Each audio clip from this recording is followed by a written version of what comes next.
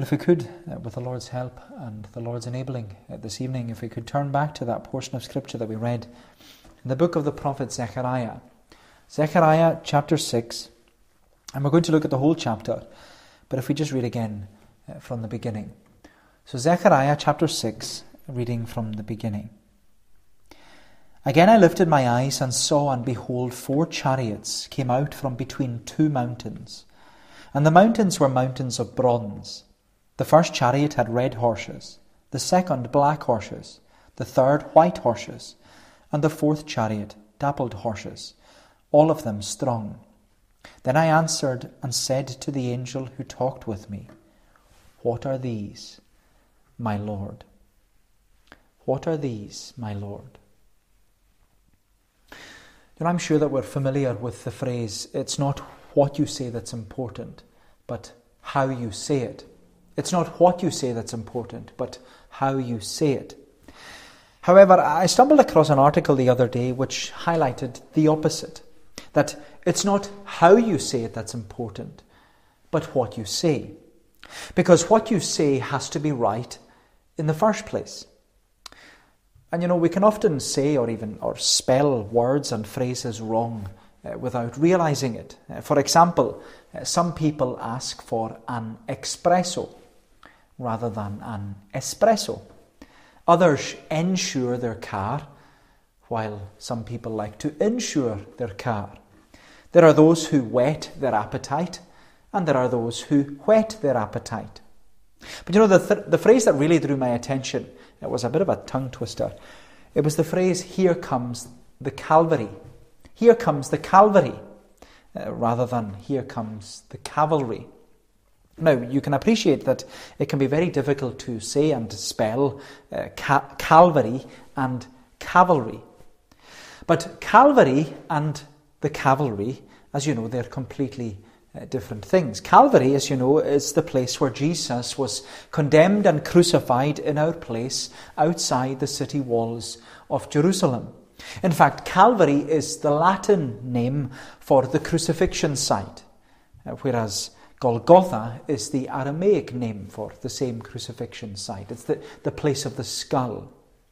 However, the cavalry, not Calvary, the cavalry is, of course, from the old American westerns, where there'll be this group of soldiers on horseback and they just swoop in to rescue the damsel in distress and save her just in time. And so we would say, here comes the cavalry, not here comes Calvary. But it's interesting that in Zechariah chapter 6, you could actually say that both phrases are true in what's happening here. Because when Zechariah sees 4 chariots and their horses, he could say, here comes the cavalry. But when Zechariah is urged to crown the high priest as king, he could also say, here comes Calvary.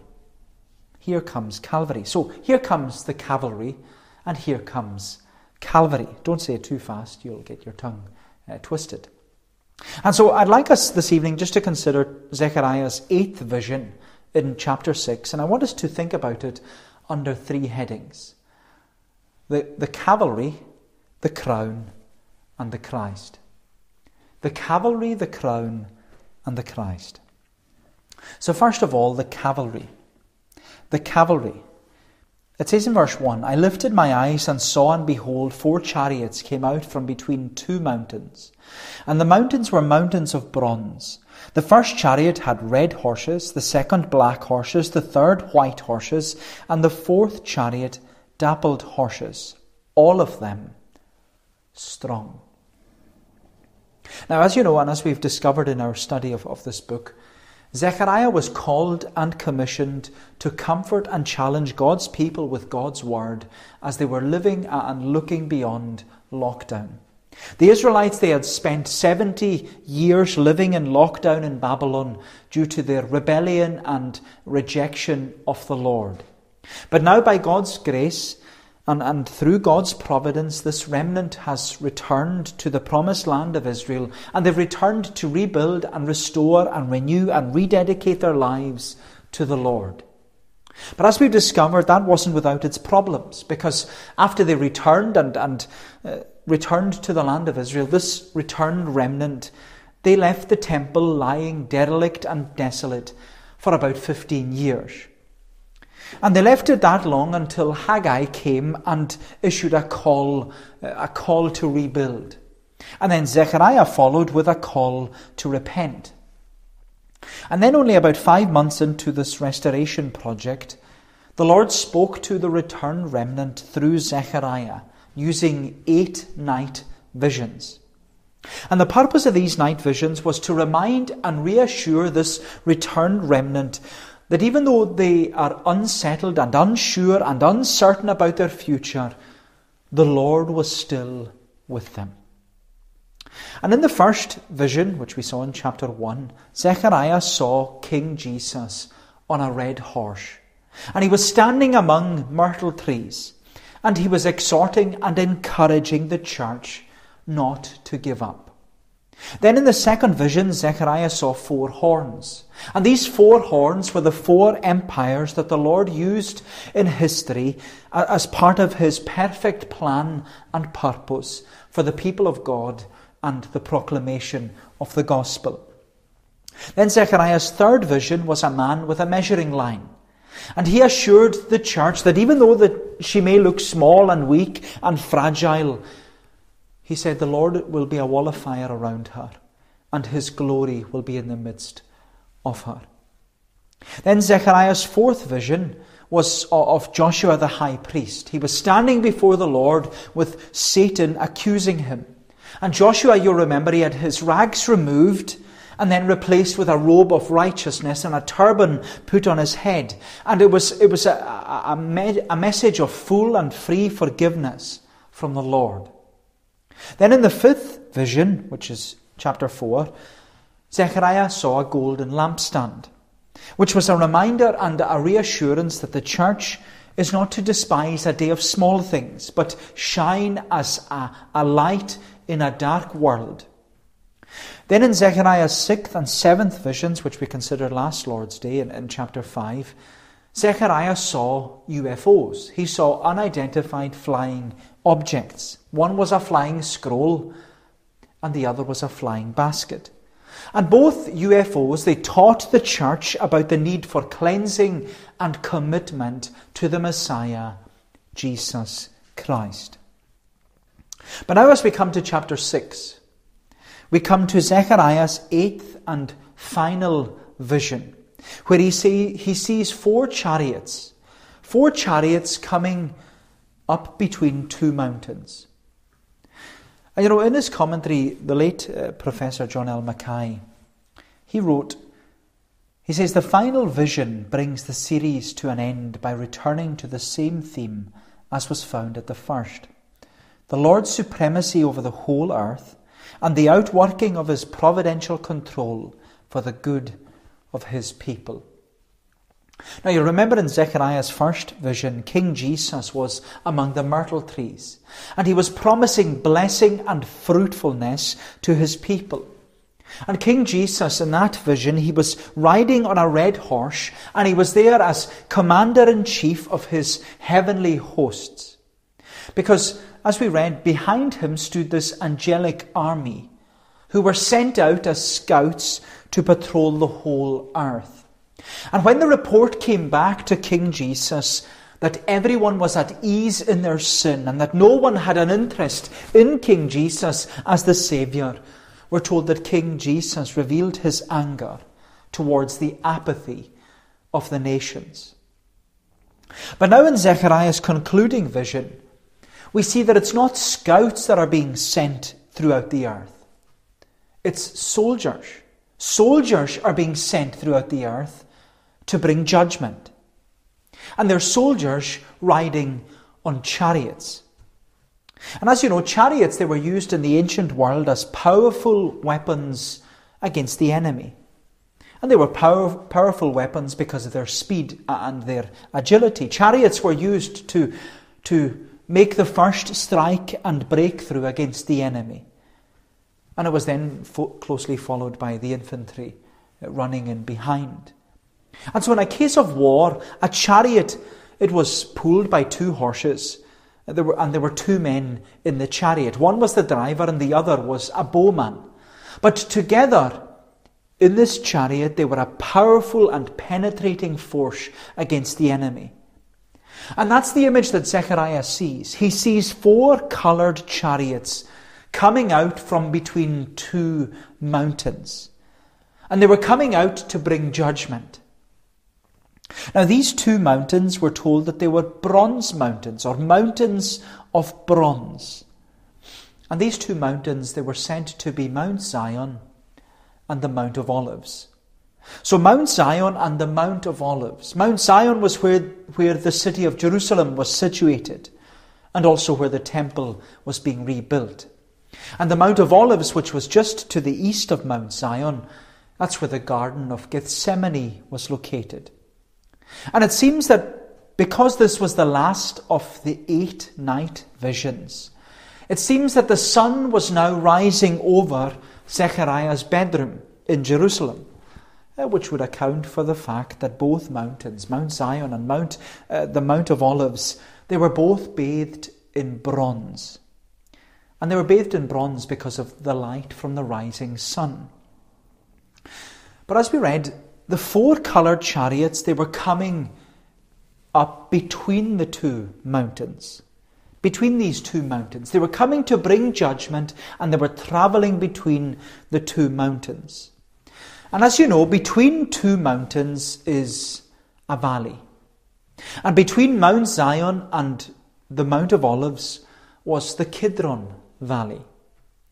And you know what Zechariah sees is these 4 coloured chariots bringing judgment upon the earth. And they're leaving from what we're told is the presence of the Lord. They're leaving from, we can suggest it was the temple of the Lord in Jerusalem. And they're travelling both north and south through the Kidron Valley. And as we read in verse 6, the black chariot and the white chariot, they travel north through the Kidron Valley. Whereas the dappled chariot, it travels south through the Kidron Valley. But notice there's no mention made of the red chariot, which suggests that it remained in the temple at Jerusalem for a reason. But these powerful chariots, which were to bring judgment against their enemies, they're described by their symbolic colours.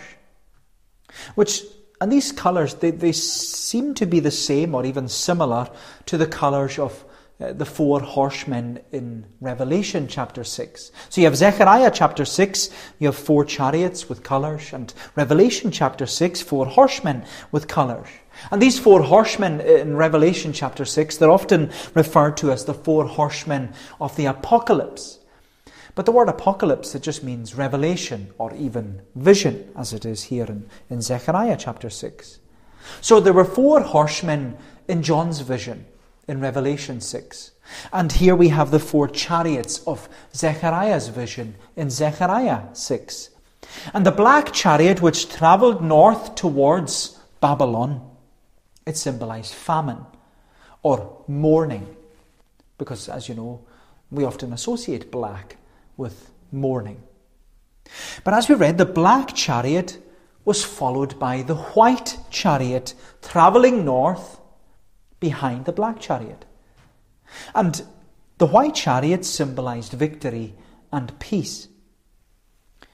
And you know, it was an affirmation that the Babylonians were a defeated enemy.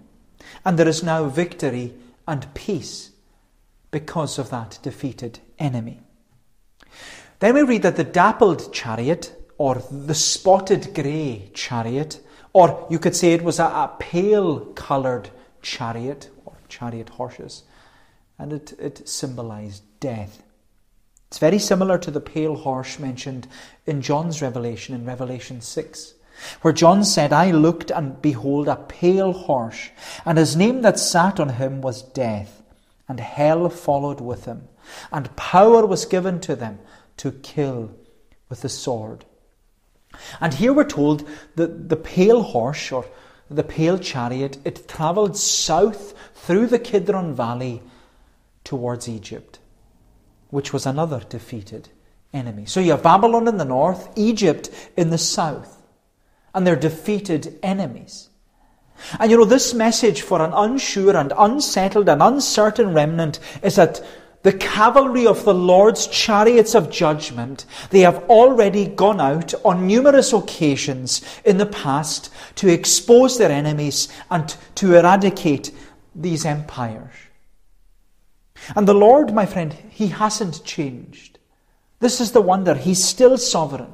He's still in control. He's still ruling over and overruling all the kingdoms and empires and governments in this world. He's still ruling over and overruling all the armies of heaven and earth. And we might think, well, the world we're living in today is chaos and it's full of confusion and it's full of change. But the wonderful thing is the Lord hasn't loosened His grip and He hasn't lost sight of His goal. Because the Lord's goal, my friend, it's the salvation of His people. And that's why I believe the red chariot remained in Jerusalem. Literally, the red chariot was a blood-red chariot. Of course, symbolizing bloodshed. It was the king's chariot. It was the chariot of King Jesus. He didn't travel north towards Babylon. He didn't travel south towards Egypt through the Kidron Valley. No, the wonderful thing about Jesus is that He crossed the Kidron Valley from Mount Zion to the Mount of Olives in order to receive judgment. Because, my friend, when Jesus crossed the Kidron Valley, you can read about it in John 18, He crossed from Mount Zion to the Mount of Olives. He crossed from the city of Jerusalem to the Garden of Gethsemane. And it was there that Jesus received judgment. Jesus received the cup of His Father's wrath. It was there that Jesus was betrayed by Judas. He was arrested by the chief priests and He was imprisoned by the Romans. And when Jesus received judgment, there was no cavalry, just Calvary. When Jesus received judgment, there was no cavalry, just Calvary. And that brings us to consider, secondly, the crown. So the cavalry and the crown. The cavalry and the crown. Look at verse 9. And the word of the Lord came to me, take from the exiles Heldai, Tobijah, and Jedaiah, who have arrived from Babylon, and go the same day to the house of Josiah, the son of Zephaniah. Take from them silver and gold, and make a crown, and set it on the head of Joshua, the son of Jehozadak, the high priest. When someone mentions the crown in our day and generation, most people think that they're talking about the historical TV drama about the life and lineage of Queen Elizabeth. It's currently been shown on Netflix. And I have to confess, I haven't seen The Crown, but I've been informed that it's good and it's worth watching. Because in the programme and in reality, there's always this tension between the position of the crown and the power of the crown. But as you know, the crown is much more than a precious object that sits on the Queen's head. The crown is a powerful symbol of sovereignty. And in these verses, we read that Zechariah is instructed to have a crown formed and fashioned and set upon the head of Joshua, the high priest. We read in verse 9 that Zechariah said, "The word of the Lord came to me," which indicates that this time it wasn't a vision from the Lord, but it was an instruction from the Lord. And it seems that this instruction came immediately after Zechariah's 8th nighttime vision. And so in the morning when Zechariah got up after his busy night of night visions, after the Lord instructed Zechariah, he said, we're told in verse 10, we're told, "Take from the exiles Heldai, Tobijah, and Jedediah, who have arrived from Babylon, and go the same day to the house of Josiah, the son of Zephaniah. Take from them silver and gold, and make a crown, and set it on the head of Joshua, the son of Jehozadak, the high priest." These three men that we read about in verse 10, Heldai, Tobijah, and Jedaiah. It's interesting, they weren't among the returned remnant. You remember that when the exiles returned from living in lockdown in Babylon, they returned to rebuild and restore the temple. But there was only about 50,000 of them. They were a small remnant. But these three men, Heldai, Tobijah, and Jedaiah, they weren't among this returned remnant that had returned about 15 years earlier. They had only recently returned. They had returned from living in lockdown in Babylon. But they returned with precious metals and money to help fund the reconstruction and the restoration of the temple. And it seems that a portion of the materials and the money was being given by the Persian government at the authority of King Darius. But another portion of the money and the materials that was being given by many of the Israelites who were still living in Babylon, or in the region of Babylon that was now part of the Persian Empire.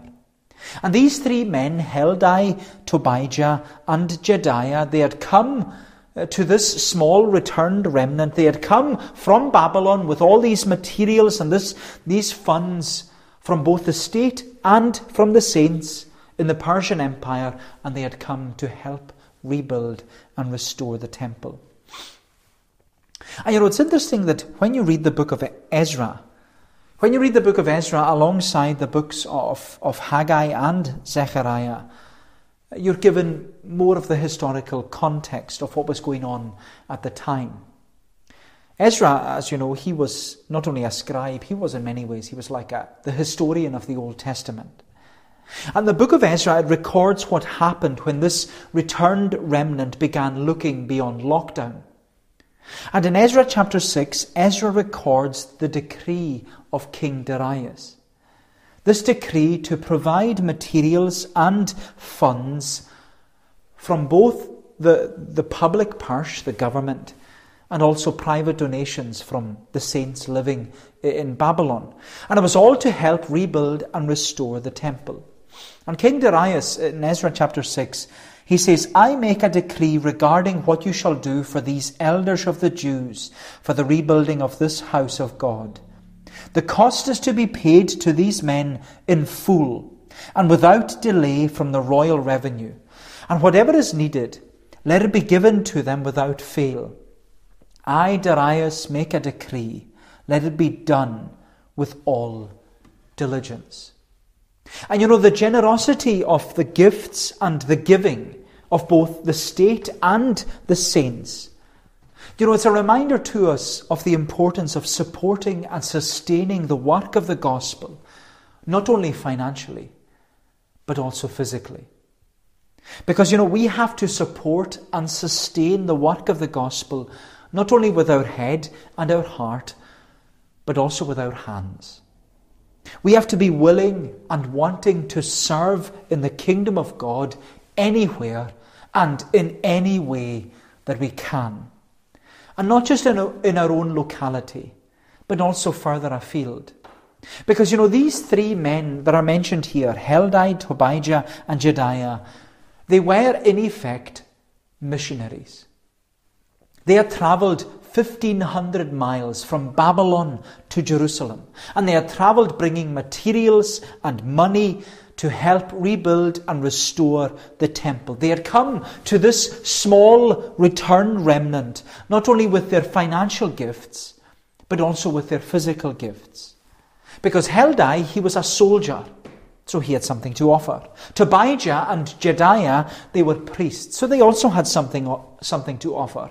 And so as missionaries, they'd come from afar to help the Lord's people in their mission to rebuild, restore, renew, and rededicate their lives to the Lord. And reading this passage, it should make us query and question our head, our heart, and our hand for mission.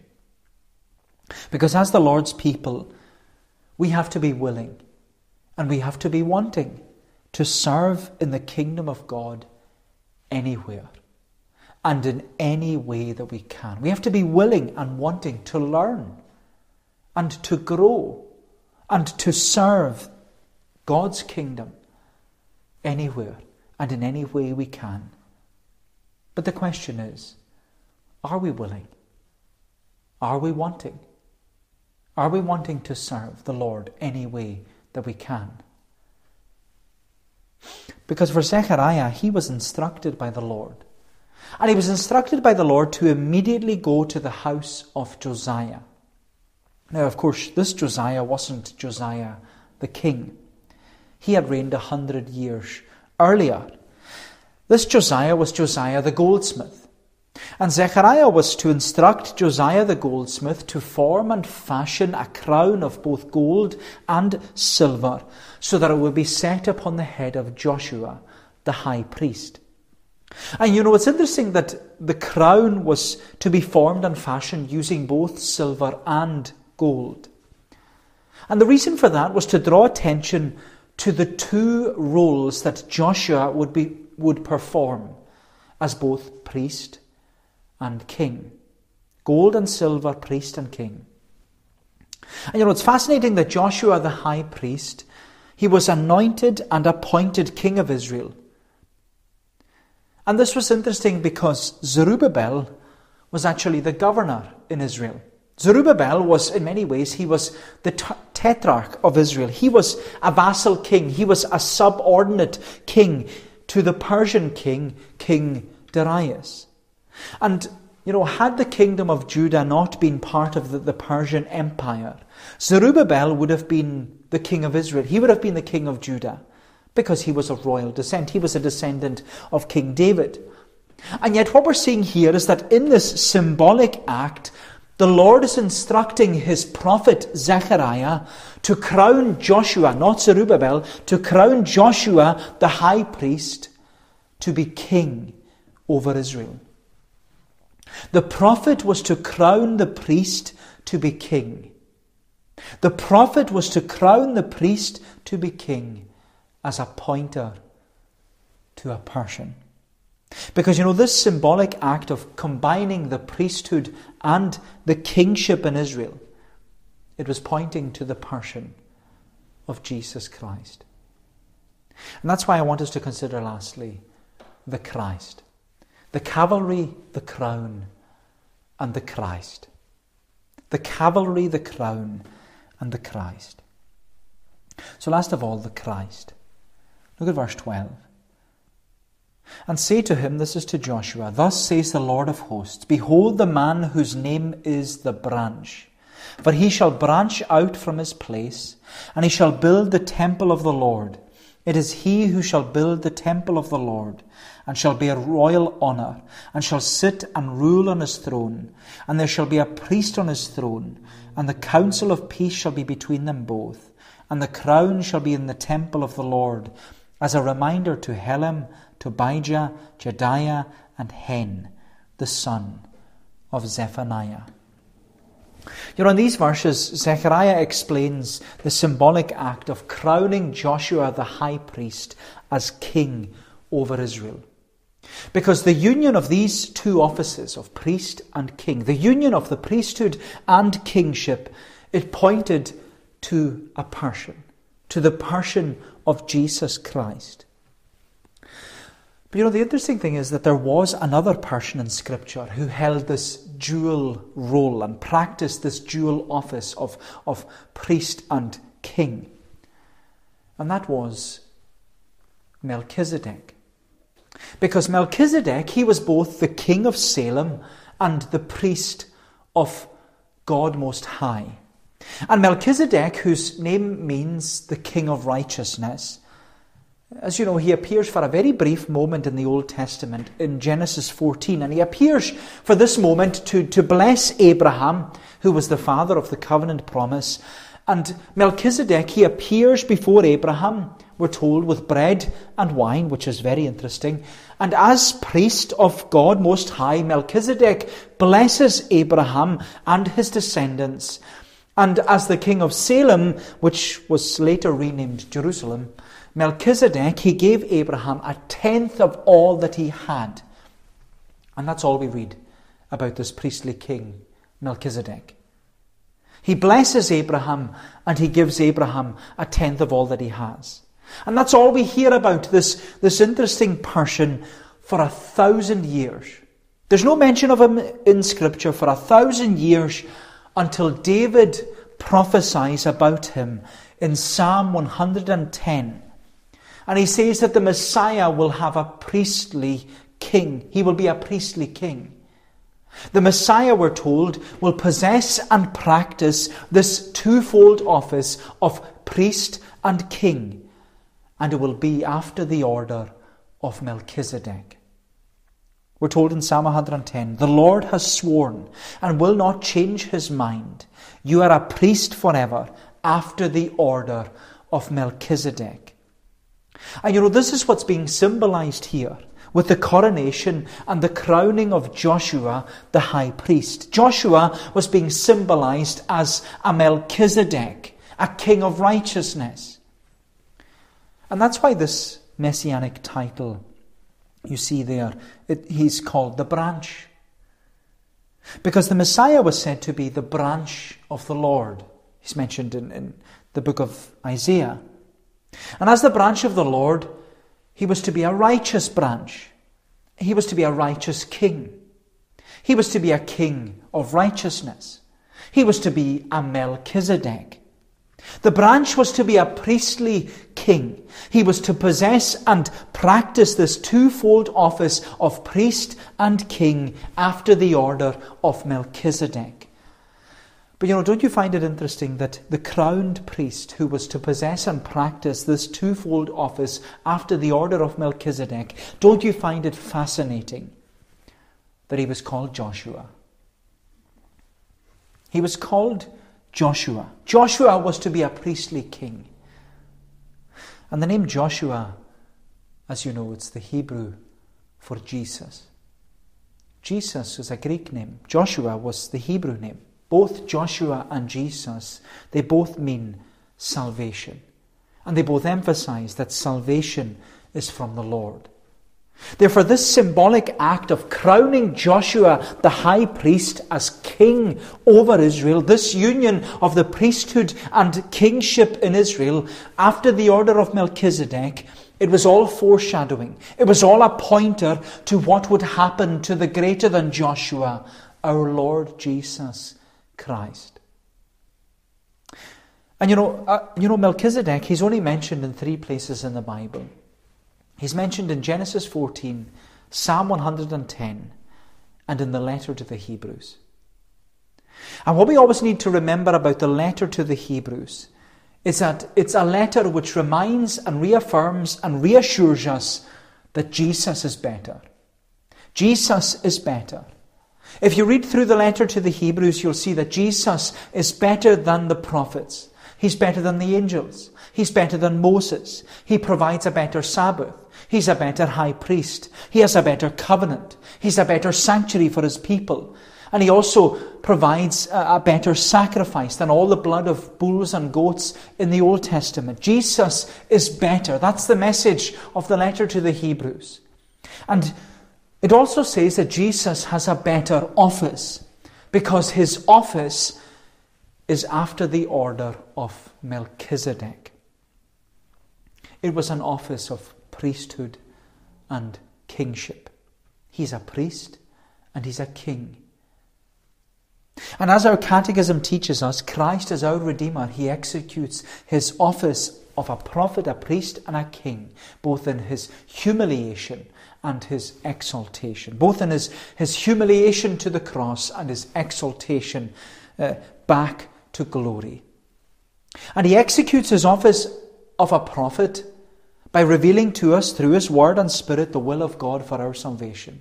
He executes his office as a priest by offering up himself as a sacrifice to satisfy divine justice and in order to reconcile us to God and make continual intercession for us. And as the Catechism teaches us, he executes his office as a king by subduing us to himself, by ruling and defending us, and by restraining and conquering all his and our enemies. Jesus has a better office, my friend, because he has a priestly office and a kingly office after the order of Melchizedek. He's both a priest and a king. But you know what I love what's said here about our branch, or our King of Righteousness, or our Melchizedek?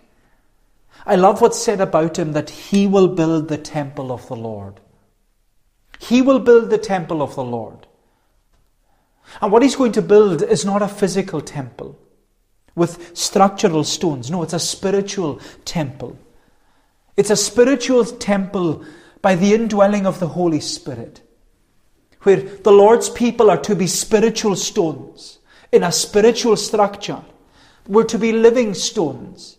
As Peter said, we are living stones, and we're being built up into a spiritual house, to be a holy priesthood, to offer spiritual sacrifices that are acceptable to God through Jesus Christ. But more than that, Zechariah says in verse 13 that our branch, our King of Righteousness, our Melchizedek, our Jesus, he shall bear royal honour, and shall sit and rule on his throne. And there shall be a priest on his throne. Notice that. There shall be a priest on his throne, and the counsel of peace shall be between them both. Zechariah describes a glorious and majestic king who reigns with all authority in heaven and on earth. But he's also a kingly priest. He has a royal priesthood. And his priesthood is a permanent priesthood. Because through his death and resurrection, his royal priesthood, we're told in Hebrews chapters 5, 6 and 7, we're told that his royal priesthood lives forever. It continues forever, because he ever lives to make intercession for us. My friend, Jesus is better, because as our royal priest, he appeared once to bear the sins of many. He offered himself up as a sacrifice to satisfy divine justice. And this is the wonder of wonders. When he finished his work, he sat down upon his throne. He sat down upon his throne. And this was unheard of, because kings sat upon their throne, not priests. Priests don't sit. Priests never sat. In the Old Testament, a priest never sat at the tabernacle or even at the temple.